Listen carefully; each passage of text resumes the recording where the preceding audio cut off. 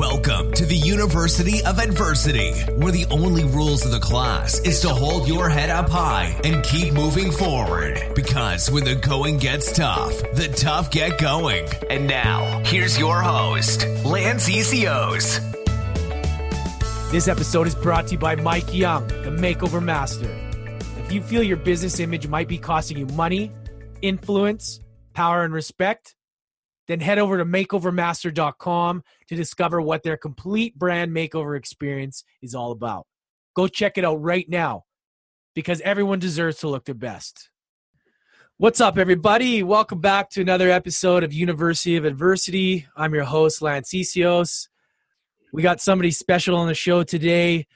He's a public servant. He's an educator, a teacher, very involved in community, and he's also put himself through law school and created an amazing program that's called Think Law that helps all students get access to game-changing critical thinking education. He grew up in Brooklyn and is all about serving the community at the best way possible. So I'm excited to have him on today. Colin Seal, welcome to the show, man. Thank you so much, Lance. I'm really excited to be here and share part of our story. Awesome, man. Awesome. So let's dive deep. Let's go back. So you grew up in Brooklyn. Fill in the gaps for us where it all started. Yeah. This is such an important part of the story too. So, every superhero has an origin story, right? So my origin story started with me being the supervillain, actually. As a first grader, I wasn't just your typical bad first grader. I would scratch your head, what is wrong with this kid bad? I was the kind of guy who, we had a science teacher who her name was like Miss Lipschitz. And how could you not get in trouble if your teacher's name was Miss Lipschitz? And she did these little labs with us, and I would always cause all this chaos. She once asked me to write a 100-word essay about like my behavior in class. So I did the math in my head, and I decided to write I hate science 32 times. Because that way I would have 4 words left over to write I hate you too. This was me. This was exactly the kind of first grader that I was. And a woman who was the paraprofessional, like the teacher's aide in my classroom, she decided to tell my mom I needed to get tested. But not for special education, not for a behavioral program, but for gifted education. She thought that the way that I viewed the world was just different. And the idea of being selected as a gifted and talented student in my neighborhood in Brooklyn meant I got bused to a different school. And it was the craziest thing, Lance, because the reason I call this like a superhero origin story is the same exact behaviors I used to get in trouble for, getting out of my seat, talking to kids, questioning the teacher, were now required behaviors, right? And if you think about like what we're trying to build in this world, like look at the business leaders we praise. Who do we praise? Those that go against the grain, those that march to the beat of their own drummer. We, in fact, literally call them disruptors, but we kick disruptive kids out of class. Yeah. Right. So that is really where my journey started. And, it was a huge part of opening my mind to what it takes to unleash every kid's full potential and get out of the way as an educator. Wow. Yeah. Yeah. Because the education system is so messed up, man. It's like, it's so outdated to where we're at as far as like the way we've grown with technology and the way, people just become more conscious. And it's almost like education was just built on like post-World War II style of education, memorize, go to become a factory worker and do these things and not really think and sort of do as you're told, not think for yourself. And if you step outside of that, you get in trouble. So, and Lance, what I really urge people to think about, right? Because what you're talking about is actually a pretty significant conversation today. How do we essentially future-proof our students? How do we create a space where our kids are going to be able to handle the challenges of the 22nd century? And what's so interesting about this conversation is that we often don't discuss the really unfortunate reality of us leaving genius on the table. And when I talk about leaving genius on the table, I want to talk about like the child that the students you went to school with, they might be in your family even. And we know it. We see it all the time. Kids that are unquestionably brilliant, but for whatever reason, they underachieve. They struggle with motivation. How much do we see this? I think about my experience as an 8th grader in New York who was like an honor student, double accelerated in multiple classes, but I had 80 absences my first year in high school. I struggled with what I've termed I don't care syndrome because really there was nothing about school on a day-to-day basis that would cause me to care. There was no why. It was just a bunch of information that I deemed useless, and I honestly felt like there was no challenge there. Lance, I got a phone call from a mom last night, a mom of a middle school student, a 6th grader who rocked it out in elementary school. But then in 6th grade, he only has A's in his robotics class and in the science class, and he's struggling in everything else. And it's like, that's interesting. He's doing well in the classes we kind of would call the hard classes, but he doesn't seem to put forth any effort in classes that are actually applying skills that he's doing in robotics. So what's the gap? The gap is the why. How do we get that why there? And the most interesting revelation around this, Lance, is that the same skills our kids need to be successful in the 22nd century are likely going to be a lot like what made people successful in the 19th century. It's going to sound a lot more like liberal arts. It's going to sound a lot more like being able to analyze multiple perspectives, being able to synthesize something when there's not a whole lot there. So that's just been an interesting takeaway when we start thinking about the future and what it means for an education system. Yeah, and I've even thought about how once we start to shift into all these robots and everybody's on their phones and there's not a lot of human interaction, we're going to have to teach, this is just my theory, we're going to have to teach kids how to be humans again, how to interact.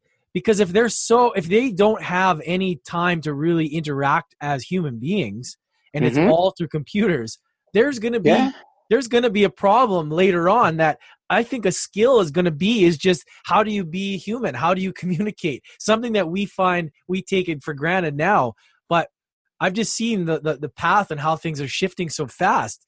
And I think that later on all those basic skills are going to come back and they have to be taught again, which is crazy.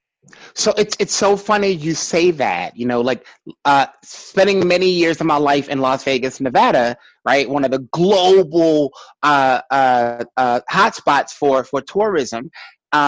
It's so interesting to see like the service industry seems to be indestructible, right? There's just something about it. And in fact, Lance, concierge services are starting to become a really big thing for people because, I just saw an article about this today. There's a university that's like offering a class in adulting because people don't even know how to do laundry, right? So it's like there's this human element to help people get through life where it sometimes transcends tech, right? It's this idea of like, well, it's the same trend that contributes to the idea that I'm actually a computer science graduate, Lance. I went to Syracuse University, majored in computer science, and I was like a good enough student. But what's so funny about that is the all-star A students, many of them have been laid off in the last 3 to 5 years because it turns out there's actually not a huge market in being socially awkward. Yeah. So they can ship coding jobs to any country in the world. But what they can't ship are the kind of people that can speak to the techies and speak to the regular people. They can't ship the people that can not just problem solve, but problem find and speak about those problems in the way that actually leads to new innovations. They can't replace the idea that like making sales and making people see that there's an important and urgent need for your solution, like sales drives revenue. You need the people to do that. Like there's not going to be a way you can replace that with technology. So you're right. And I 100% agree with the idea that we maybe should stop calling relationship building and communication and critical thinking soft skills. They're the hardest skills to develop. Yeah, totally. I truly believe as I've sat and I thought about, well, what is the most important thing? What do I value? What do I see in others? And it's communication. Mm-hmm. If you can communicate effectively and efficiently at getting your message to somebody, no matter what recession happens, no matter what happens, you'll be able to you'll be able to get through whatever it is because you can convey that message to that other human and you can get that connection. And I truly, how do you feel about that? Like, what do you feel is that skill, that human skill that you feel is important at thriving as a human? Like, what do you think is that main thing? I think it is the idea of understanding humans. It's building empathy. And what's so interesting about building empathy is some people might see that as a very sophisticated mindset that can only be developed with all sorts of like special training and analysis. But I'm like, well, if we're doing it the right way, this kind of social emotional learning, this kind of emotional intelligence could be developed in kindergarten. So with our work with Think Law, for instance, we help educators teach critical thinking using real life legal cases in upper grades. But in lower grades, we use fairy tales and nursery rhymes. Here's why. There's a lot of shady characters in children's stories, right? So if we have our kids looking at Goldilocks and the Three Bears, and instead of just looking at her as this innocent woman in the forest, we start wondering, what's this deal with like breaking and entering into somebody's home, getting all up in their beds, eating their porridge, right? We start developing these different sense of perspective and how it impacts other people. In fact, we actually ask, what can Goldilocks do to fix the mess that she's made? We look at these three blind mice and we ask a question that most people don't usually ask. We ask, what do you think it's like to be a blind mouse? How might that make your life challenging or difficult? What is it like to be a farmer's wife? Like, can there be another way to avoid the tragic mishap of having these poor blind mice also now have no tails because they got cut off viciously by this farmer's wife? And now you're talking about a classroom where by the time a kid is in kindergarten, they're already getting access to the kind of 21st century questions and being able to ask these questions on their own to truly transform what it means to be able to put themselves in other people's shoes and start to develop the emotional intelligence that I said should not be a soft skill because it's actually one of the hardest skills to develop. Definitely. Man, so much solid value there. That's so true. And getting into these young minds in the right way and shaping them and understanding so that they take an interest, because that's what it is when you're young. Like if you're not interested in it, you're not really going to care about it. And it's interesting because I could be doing the same subject in school, and if I had a teacher that I tuned out and was boring, I wouldn't listen. But I could be taught the same material in history by somebody that could connect with me on a level where I would be like, wow, this is amazing. I can't wait till school the next day, And it's how you teach these kids and condition them to want to learn. And it's so amazing how you said that. So now, obviously you're a very intelligent guy. You were smart in school growing up. Tell us about, have things always worked out for you smoothly through the journey? Or let's talk about some adversity and challenges that you faced along the way that has helped shape you in to you got such an awesome education, and then you went to go to law school, create this amazing program to help kids with critical thinking. Tell us about some stuff that you overcome over the years. So I told you that I would say my first initial struggle was the idea of struggling, period. Yeah. And I say this because, a lot of young people have this experience where you go for most of your life as a child and as an adolescent, where if you are good at school, if you are kind of quick on your toes in a lot of ways, school is kind of an easy thing. You're not. So what happens is you actually don't have any study habits. You've never really had to study. You've never had to experience any sort of struggle. And we almost get to a point where you equate being smart as this idea that it shouldn't take effort. If I'm smart, then I shouldn't have to study. It should just come to me naturally.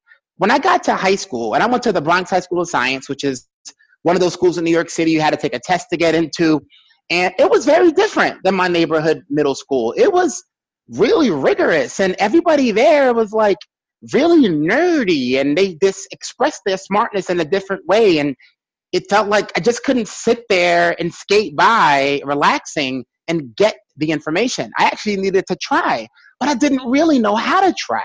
It didn't even occur to me that trying made sense. I just felt like I wasn't smart. So what happened was I stopped going to classes. I stopped trying to do homework that I didn't know how to do. So I just didn't do it. I just stopped really pushing myself to levels that I knew that I could figure out. I knew that I could do better. I just didn't do better because that meant I had to try. I had to put forth effort. So my first year of high school, like I failed a couple of classes. I actually had to go to summer school, but decided not to go because I don't really have a real reason except I was 14 years old and I decided not to go. Like I choose not to go to summer school. So I had to repeat these classes again the next year and slow down the process as a student that had came into high school accelerated to making graduation a little bit more difficult for me. And I got to a point where the guidance counselor actually had to take a referral of me because at a certain point, you get close to getting kicked out of school with too many absences. And I remember being in her office. Her name was Miss Simon. And Miss Simon brings me to her office, and she shows me this attendance sheet. And she's like, okay, Colin, you can take this attendance sheet and you can have your teachers like sign off to verify that you were in class that day. But like, it's totally your choice. You don't have to use this, but some students have found this helpful. And as someone that had been going through the motions my whole life, that was the first time I felt like I had a choice. And I don't know what kind of mind tricks Miss Simon was playing on me at that time, but it was like, okay, like, sure. Yeah. I'll get my teachers to try this thing out. And next thing you know, you start going through the motions of like having your teachers sign off on this little thing. And next thing you know, your teacher is giving you a little bit of encouragement. I'm like, oh yeah, I'm glad to see you in class today. And next thing you start feeling like you're less of a number. You actually are somebody that people recognize. And slowly but surely, I'm like, oh, maybe I will study for this test. Maybe I will raise my hand and ask a question. And after a while, you start to get your swagger back. And I was like, man, like these people are just full of it. Like they're just nerdy. Nerdy doesn't actually mean smart. Like I'm still me. I'm still from Brooklyn. Like I still understand things in ways that they might not understand. I have like a better ability to communicate things than a lot of them did. And it just kind of boosted my confidence and my morale. And I remember like the second semester of the sophomore year where my grades did a huge jump. I got my report card. I walked right out of my class. As soon as we got it, I just walked out. I didn't even say anything to the teacher, just stormed out, went to the counselor's office, and she was on her way to look for me. And she was prouder than me than any adult had ever been at that point in my life. And from that point, it was confirmed that like I was going to be a guy that just pushed through. But the truth is like that wasn't the only experience, but that was the first experience with adversity and failure that I'd met with and persevered through. Right. Awesome. So yeah, what about so you're obviously taking on quite a bit, you know, you're educating people, you're going through law school. Like what kind of challenges and what kind of different things did you go through, and maybe how you can, you know, help other people understand, like you're obviously an intelligent guy, but a lot of people aren't as gifted at staying organized, like including myself, at taking on a bunch of projects and being able to, you know, organize it in a way that you can still excel. Like what about those challenges that you went through and being able to overcome those for the average person listening? So I like to tell a story that kind of typifies exactly what you're talking about, Lance. Okay.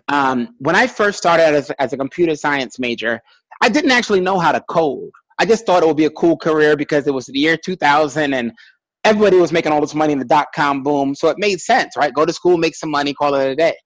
So I go and I become, I'm sitting in my first computer lab class, and literally people have finished the lab in 5 minutes and they are laughing about how easy it is. And I'm sitting there and I haven't even turned on my computer. I literally have not figured out how to turn on my computer at the point where people are just walking out. I finally get a chance to like look at the assignment, try to figure out what they're asking me to do, but I'm so scratching my head. And meanwhile, kids are leaving, like, and I'm looking down at my blank sheet of paper. I'm looking up at my blank computer screen and I'm like, all right, like, I've got to figure this out. Like, I'm a smart guy. I've been here before. I can do this. But then by the time I look around, there is nobody in this computer lab except for me and the graduate assistant. And the graduate assistant comes up to me and is like, hey, Colin, like, are you done? And I look at my blank piece of paper. I look at my blank computer screen and I say, yep. Turn it off. And in my mind, that was the moment that I was going to be dropping out of school. And I remember like what it meant to feel like such a failure. And I called my mother, and you know, my mother is from Barbados. I'm actually the first generation of my family to grow up in this country. I think about what it meant to grow up with my father being locked up for selling drugs and really never having a lot of money or no real backup plan. It was college or bust. And my mother told me, like, not this profound piece of advice. She was like, you've got to figure it out, Colin. You've got to figure it out. You have to. And she just got off the phone with me, and it wasn't anything profound. But I realized at that moment that when it comes to successful people and people that are less successful, there's one common trait that you tend to see. Every single person gets to a point where they don't feel like doing the hard thing. People that are more successful hunker down and figure out a way to get it done by any means necessary anyway. They just do it. They just figure out a way to do that thing. And when I think about any moment in life where I felt stuck, where I felt like this is going to be too hard, I am not qualified to do this, nothing's prepared me to do this, remembering that like this is part of the journey. Hunkering down and doing the hard thing is going to be what creates opportunity for me. That's always been what has allowed me to persevere through that adversity. Yeah, that's it's a common thing, right? You need to be committed, and you have to put in the work, you know, but not everybody has that awareness and those skills. Let's go back just a bit. Let's go back to your childhood. So I wanted to touch on your father was in prison. You're growing up in Brooklyn. Now, it's not, I mean, I haven't been, but I mean, I'm sure it's not it's probably a little bit scary growing up. There's probably a lot of things happening. You know, obviously you were raised properly, and you got installed a lot of good values, but tell us the struggles you went growing up, and how did your mom and how did dealing with your dad being in jail really, install these things and put these beliefs into you so that you were later able to be successful? So I like to actually clarify a couple of things, because I think that being a child of having a family member that's incarcerated, I don't think there's enough people that are brave enough to kind of open up and talk about their stories. But the reality is, it was probably a good thing growing up that, like, one, my father really wasn't a big part of my life, even when he was not incarcerated. And two, it might have actually been worse for me in a lot of ways if he did play a role in my life. Okay. So I like to kind of start out with that of like, my mom was friggin' amazing, even though, she was not like, somehow she was a master navigator of all of the systems. I mean, I actually used to have a really bad speech impediment. She was able to make sure that I got like speech therapy through the school. Like she was an entrepreneur before I knew what an entrepreneur was. She was the definition of like working under constraints and optimizing limited resources. That was her bread and butter.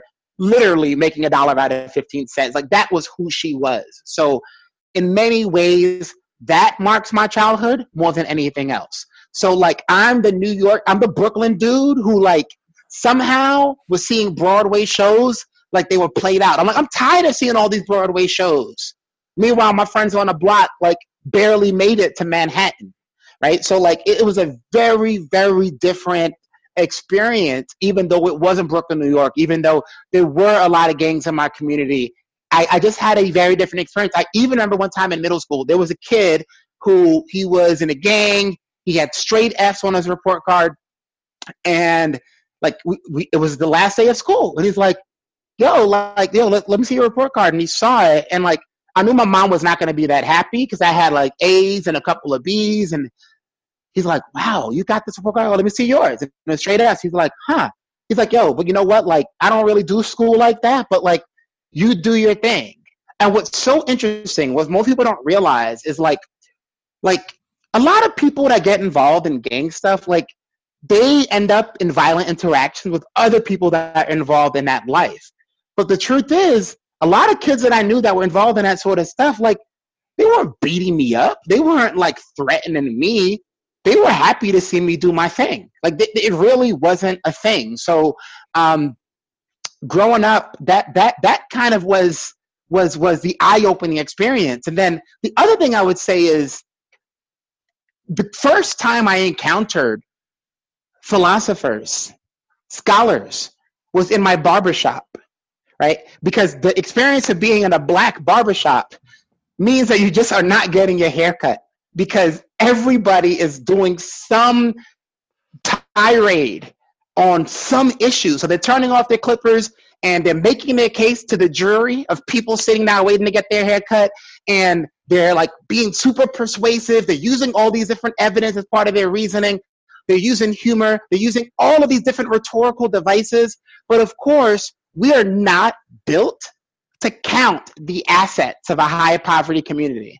We only look at the deficits, right? We don't think about the fact that at a point in my life, when I lived in a 1-bedroom apartment with 9 people, that like as a kid, that was the best time of my life because there was always somebody to talk to play games with. You want to talk about what it means to have thousands and thousands and thousands of extra words spoken to you in conversation, what that does to your vocabulary acquisition, like what it means to play no holds barred Scrabble with an uncle who was in college who would like not take it easy on me because I was only 7. Like that changed everything for me.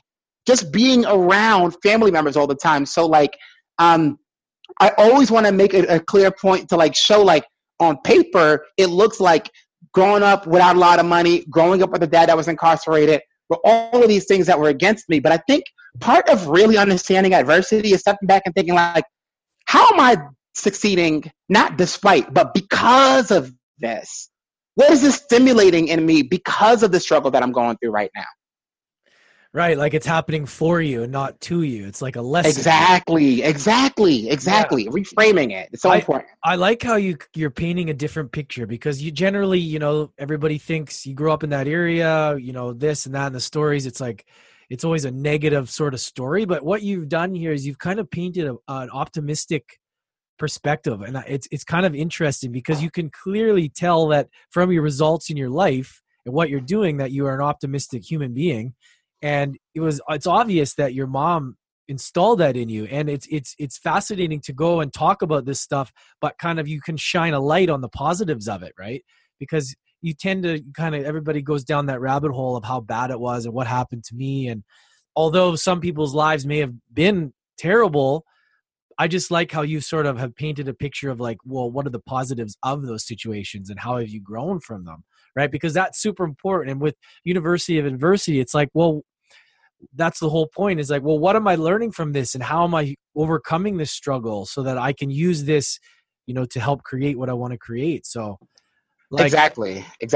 So now, okay, with Think Law, like this is really interesting to me. You're helping kids with critical thinking. Now, maybe a couple examples. I mean, recently, like up to bring us to where we are now of like some students that you've helped and some stories of transformation, like maybe of their adversity or struggles, and you've been able to help them through critical thinking education for them to go on to do cool things or at least become, you know, a better human being or whatever it is. So let me start with kind of saying that the whole idea of how we developed Think Law was 100% based off of the lean startup model, right? Where we were going to start something really small, get some feedback, and kind of iterate based off of the feedback that we got to improve what we did. So at the time, I had a couple of lessons that I wrote in Microsoft Word, and I just wanted to get teachers to try it out, give me their feedback, and see how it went from there. So there was a first-year teacher who was using this case. And there's a case in law school that I thought about as soon as I started Think Law, and I was like, this is the case that shows that anybody can use this thinking like a lawyer strategy to understand critical thinking. And this case had to do with a 5-year-old boy who saw his aunt about to sit down in a chair. And right before his aunt sat down in his chair, This 5-year-old nephew decides to pull the chair out. She falls, breaks her hip, has all these expensive medical injuries, and decides to sue her own 5-year-old nephew for battery. A battery happens when you make intentional contact that causes damages. So in a classroom, most kids would be like, that's ridiculous. There's no way this kid could be liable for battery. He's only 5. But then they're forced to think about the aunt's perspective and the kind of argument she will make about him seeing her about to sit, him pulling out the chair at the exact same time. And now it looks intentional. And now it's like, well, he's only 5. He doesn't understand the consequences, but should that matter? If he did it on purpose, should he be responsible for those consequences anyhow?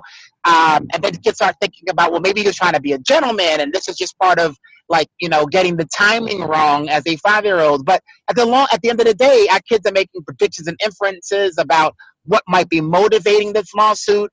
They're making public policy evaluations, asking questions like, what would the world look like if it was okay to go around suing people for practical jokes and they couldn't recover because of their age, versus a world where it was okay to sue 5-year-olds for practical jokes that go wrong? Which world do you prefer to live in? And what happened when we tried out this lesson, Lance, is the teacher starts out the lesson with the question of, when is it okay to hit somebody without getting in trouble for it? Because we believe in these things that we call think starters, questions that are universal, that everybody has an answer to. And a young man answers the question, and the teacher seems so baffled at the fact that this young man is talking.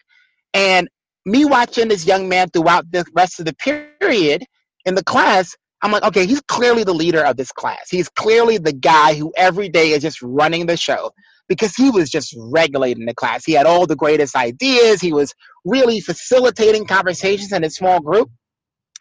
But the teacher seemed so awkward the whole time. And in fact, when the class ended, instead of talking to me, the teacher ran down the hallway and started going door to door, telling teachers something. And I'm like, what is wrong with this guy? So he calls me when he gets home, and I'm like, hey, what are you doing? Like, why are you acting so weird? Why'd you run away after class? He's just like, Colin, you don't understand. That kid has never spoken the whole year. He has never done one homework assignment. He hasn't written a single thing in classwork. His mom is on meth. He's had a ton of absences. He has one of the toughest home lives of anybody that we work with here. Wow. But there was something about these questions. There was something about the instruction that you grounded in a sense of fairness and justice that awoke the sleeping giant. Wow. Yeah. Like, wow. Yeah. And Because every time I think about this, I'm like, okay, like, that's the one story that we know. Right? And if we think about the challenges that we have faced and the intolerable practice of leaving genius on the table, it is so important to develop the sorts of curricular supports that make it easy for our teachers to just set our kids on fire. Give them the kind of instruction that is going to completely unleash everything a kid's got to offer. Because for that young man was going to go to the edge of the earth to fight for this 5-year-old boy. And if they get used to that level of commitment in their learning, it just can't be let go. yeah, no, for sure. It's all about that, developing these minds for the future. And that's just such an awesome thing that you're doing. Like, to be able to, reposition their thinking about it. And it's so true, like having the two ultimatums, like, what world would you rather live in, And it's like, it's a good way to think. I mean, it's crazy thinking about suing a 5-year-old, right? Like, but if you're conditioned to think that's okay, then that's kind of how your society and people around you will think. And that's the problem, is that some people think that's okay. And that philosophy right. gets passed on to other people. And then all of a sudden you got this like really disgusting, way of thinking. Wow. But then, right, but when we get out of the black and white, right, our kids need to be in the gray. Like, the challenges of today are not black and white challenges, right? Like, they're much more nuanced than that. So it's not that you can never sue a 5-year-old. It's we've got to be really careful in what conditions that might be appropriate, right? True. So like that's kind of the nuance that we need to get our kids thinking about. And that's where we start to really develop the habits and mindsets of critical thinkers that we need to be able to change the world. So, okay, what are some tactical things, like, let's say for our listeners listening that have gone through some stuff and they need to learn to look at things a little bit differently with critical thinking? What are maybe some like action steps somebody could apply today in their lives that you teach? Okay, so I'm going to talk to the parents here, okay? If you are a parent or if you interact with nieces and nephews, do me a favor. Stop answering their questions. Stop it. Stop helping them do stuff. Just don't. Don't do it. I always tell the story of my mother-in-law. We're out for brunch one day, and my daughter, she's 5 years old, and she loves putting lots of syrup on her pancakes. This particular restaurant, the syrup was so thick. So she went to try to like pour it out using her right hand, and it just wasn't coming out. She tried with her left hand, still not coming out. But I saw the brain working. I saw like she was ticking, she was thinking, and I'm like, all right, baby, you got this. And it turned out this syrup was so thick, you probably had to turn it completely upside down for it to come out. But before she was able to have her victorious moment of figuring out on her own, my mother-in-law was like, oh, baby, let me come help you.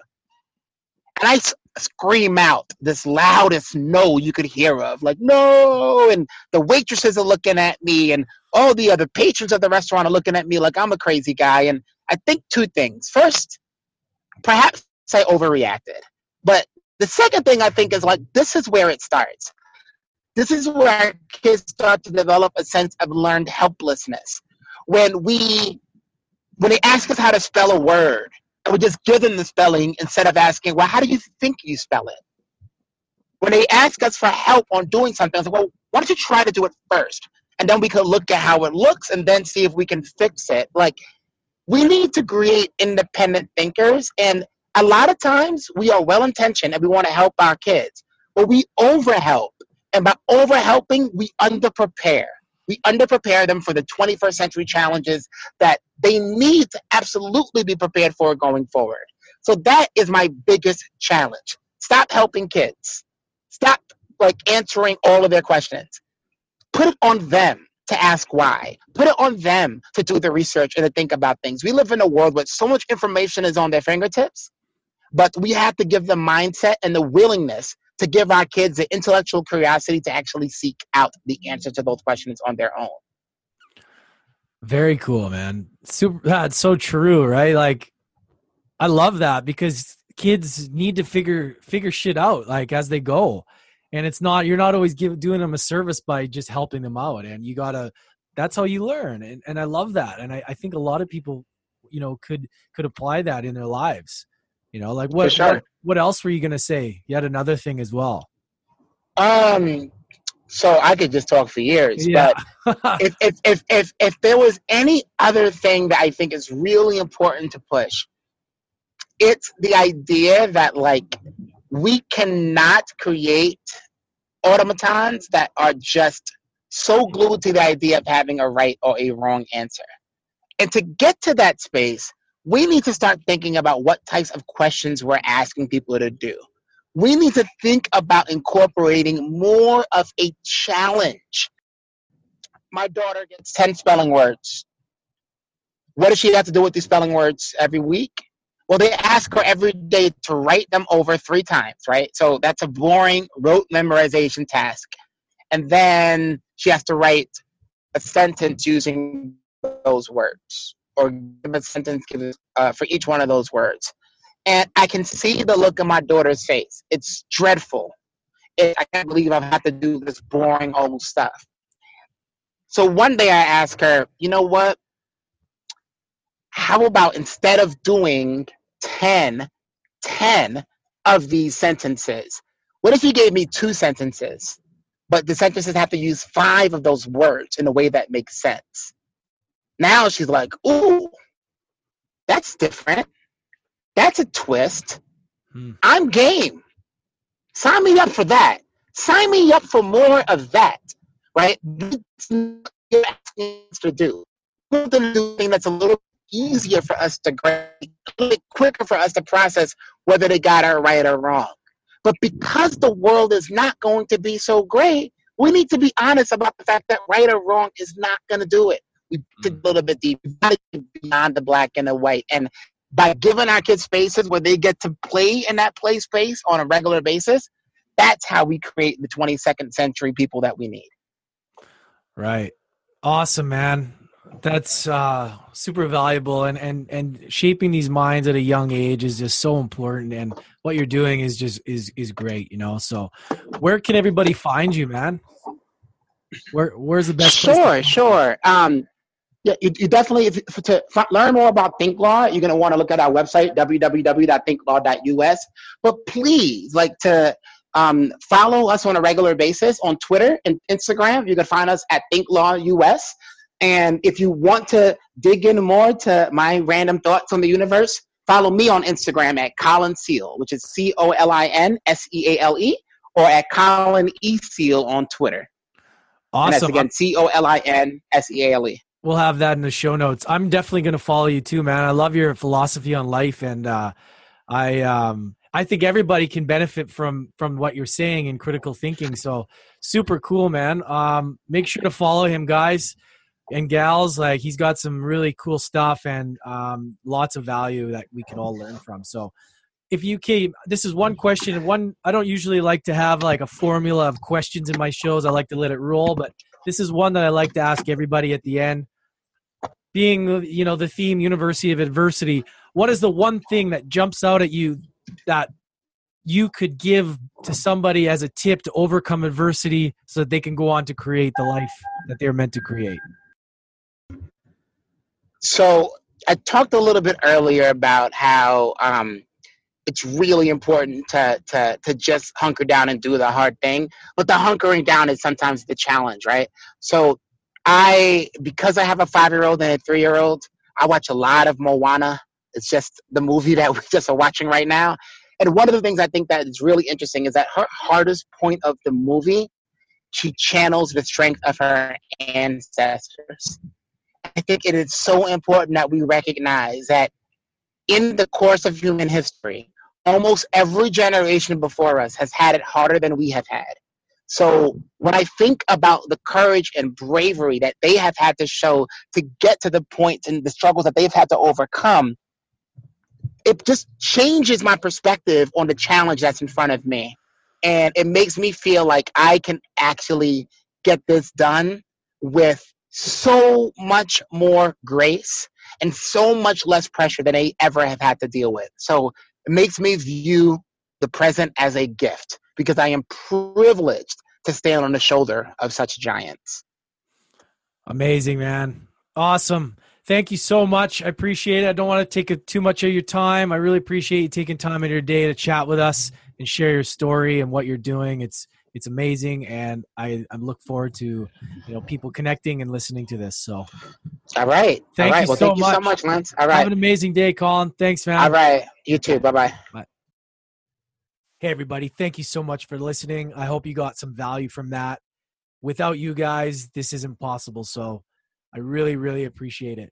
If you enjoyed the episode and got value from it, go ahead and rate it, review it, hit that subscribe button. We want to get this to as many people as possible, and we want this thing to grow. So go ahead, rate, review, subscribe, and I can't wait for the next episode. Thank you so much. You just finished another class at the University of Adversity. Don't forget to hit that subscribe button and tune in again next time for more life lessons with Lance ECOs.